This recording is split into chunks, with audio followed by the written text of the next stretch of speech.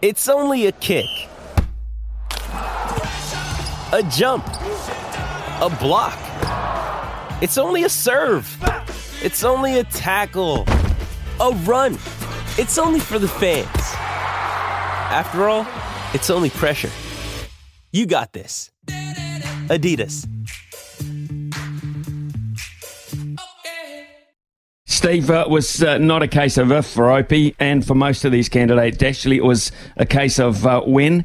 And the right time for Opie, you think, clearly? Yeah, look, I think it's great for the industry. I mean, we saw that with James McDonald last year.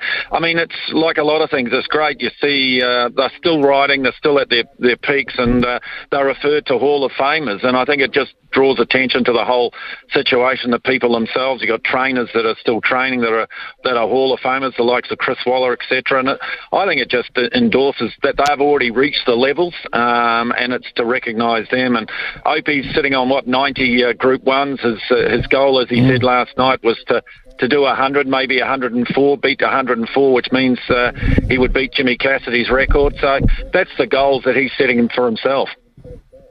Right, let's look at Mike Moroney and Paul O'Sullivan, two brilliant New Zealand trainers over the years, getting their due reward. Yeah, look, I know as a board we sat down, we couldn't split them in terms of they both deserved to go in. We felt it would be fitting that both went through at the same time. I mean, ironically, they almost started their careers at the same time too.